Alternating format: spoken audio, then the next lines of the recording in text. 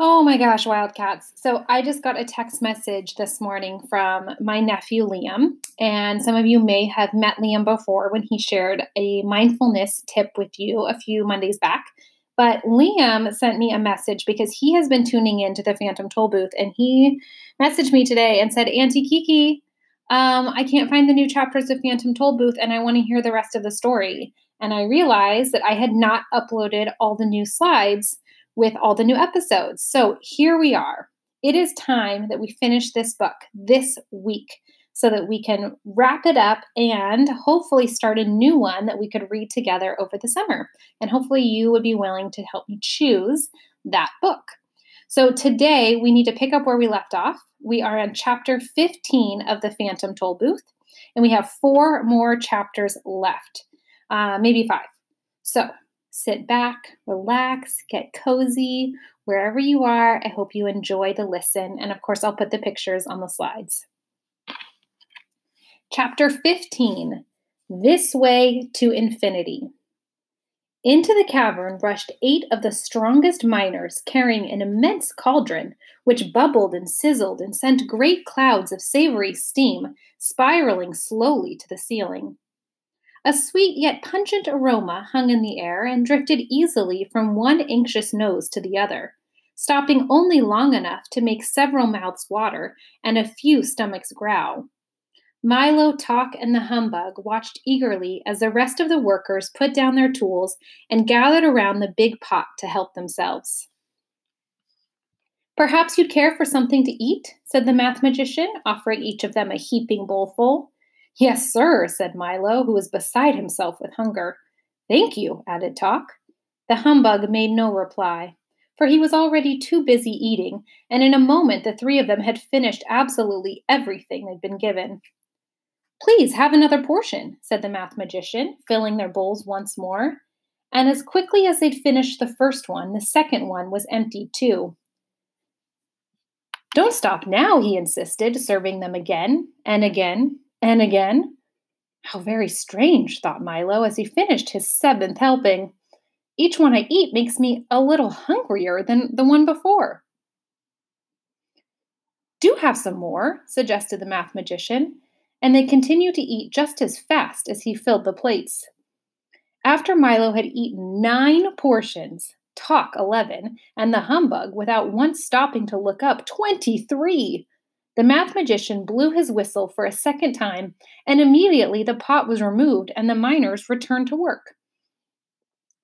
"Ugh," gasped the bug, suddenly realizing that he was 23 times hungrier than when he started.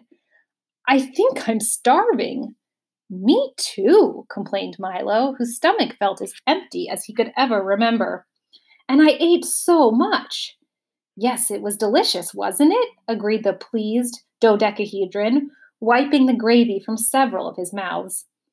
"It's the specialty of the kingdom, subtraction stew." "I have more of an appetite than when I began," said Talk, leaning weakly against one of the large rocks. "Certainly," replied the math magician. "What did you expect? The more you eat, the hungrier you get. Everyone knows that." "They do?" said Milo doubtfully. "Then how do you ever get enough?" "Enough," he said impatiently. "Here in Digitopolis, we have our meals when we're full and eat until we're hungry. That way, when you don't have anything at all, you have more than enough. It's a very economical system. You must have been quite stuffed to have eaten so much." "It's completely logical," explained the dodecahedron. "The more you want, the less you get. And the less you get, the more you have. Simple arithmetic, that's all.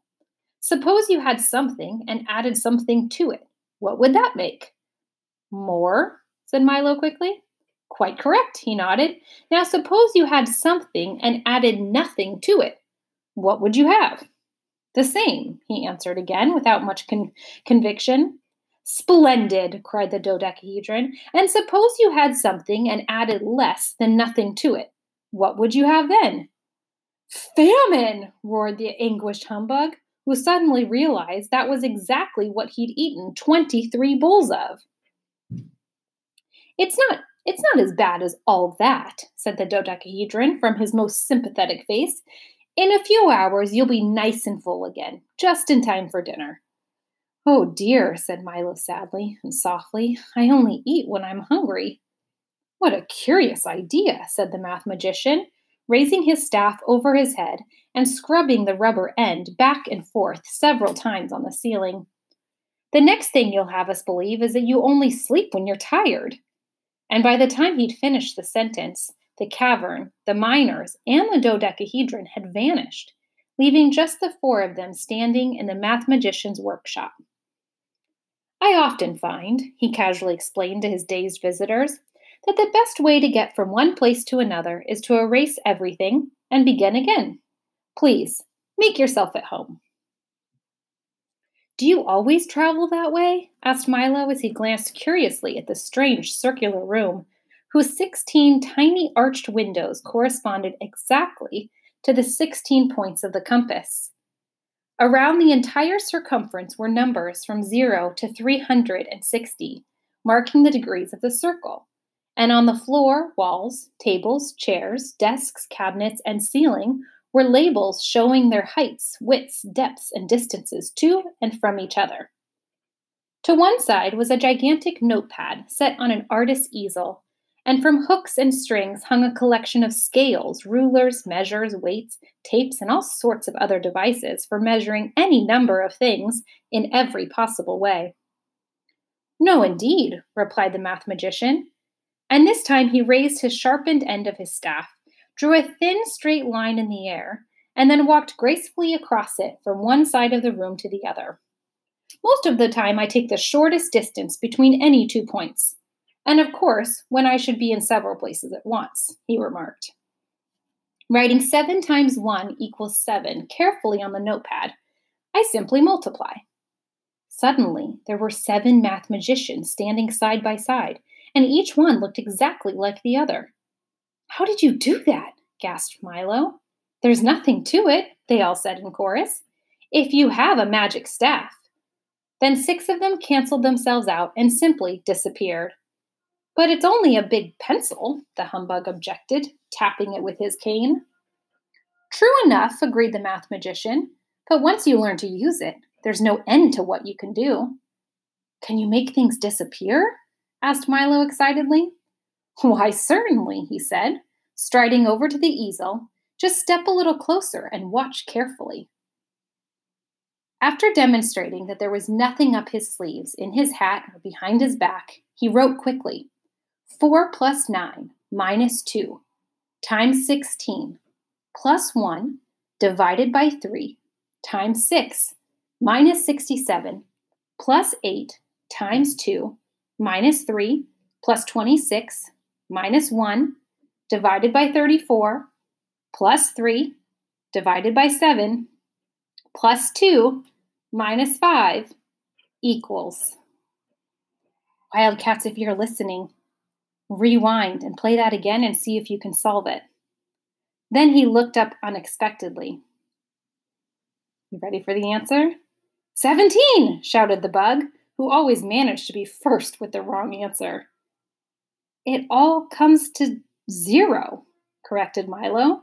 Precisely, said the math magician, making a very theatrical bow, and the entire line of numbers vanished before their eyes. Now, is there anything else you'd like to see? Yes, please, said Milo. Can you show me the biggest number there is? I'd be delighted, he replied, opening one of the closet doors. We keep it right here. It took 4 miners just to dig it out.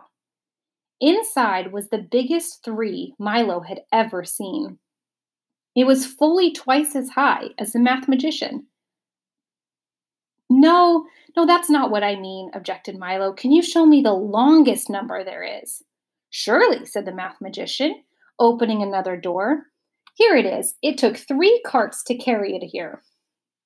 Inside this closet was the longest 8 imaginable. It was just about as wide as 3 was high. No, that's not what I mean either, said Milo, looking helplessly at Talk. I think what you would like to see, said the dog, scratching himself just under 4:30, is the number of greatest possible magnitude. Well, why didn't you say so? Said the math magician, who was busily measuring the edge of a raindrop. What's the greatest number you can think of? 9,999,999,999,999,999, recited Milo breathlessly. Very good, said the math magician. Now add one to it. Now add one again, he repeated when Milo had added the previous one. Now add one again. Now add one again. Now add one again. Now add one again. Now add one again. Now add one again. Now add. But when can I stop? Pleaded Milo. Never, said the math magician with a little smile. For the number you want is always at least one more than the number you've got. And it's so large that if you started saying it yesterday, you wouldn't finish tomorrow. Where could you ever find a number so big? Scoffed the humbug. In the same place they have the smallest number there is, he answered helpfully. And you know what that is. Certainly, said the bug, suddenly remembering something to do at the other end of the room. One millionth? Asked Milo, trying to think of the smallest fraction possible. Almost, said the math magician. Now divide it in half. Now divide it in half again. Now divide it in half again. Now divide it in half again. Now divide it in half again. Now divide it in half again. Now divide. Oh dear, shouted Milo, holding his hands to his ears. Doesn't that ever stop either? How can it? Said the math magician. When you can always take half of whatever you have left until it's so small that if you started to say it right now, you'd finish even before you began. Where could you keep anything so tiny? Milo asked, trying very hard to imagine such a thing. The math magician stopped what he was doing and explained simply, why, in a box that's so small you can't see it, and it's kept in a drawer that's so small you can't see it, in a dresser that's so small you can't see it, in a house that's so small you can't see it, on a street that's so small you can't see it, in a city that's so small you can't see it, which is part of a country that's so small you can't see it, in a world that is so small you can't see it. Then he sat down, fanned himself with a handkerchief, and continued. Then, of course, we keep the whole thing in another box that's so small you can't see it, and if you follow me, I'll show you where to find it. They walked to one of the small windows, and there, tied to the sill, was one end of a line that stretched along the ground and into the distance until completely out of sight. Just follow that line forever, said the math magician, and when you reach the end, turn left. There you'll find the land of infinity, where the tallest, the shortest, the biggest, the smallest, and the most and the least of everything are kept. I really don't have that much time, said Milo anxiously. Isn't there a quicker way? Well, you might try this flight of stairs, he suggested, opening another door and pointing up. It goes there too. Milo bounded across the room and started up the stairs 2 at a time. Wait for me, please, he shouted to Talk and the humbug. I'll be gone just a few minutes. All right, stay tuned. Chapter 16 is coming up next, and it is called A Very Dirty Bird.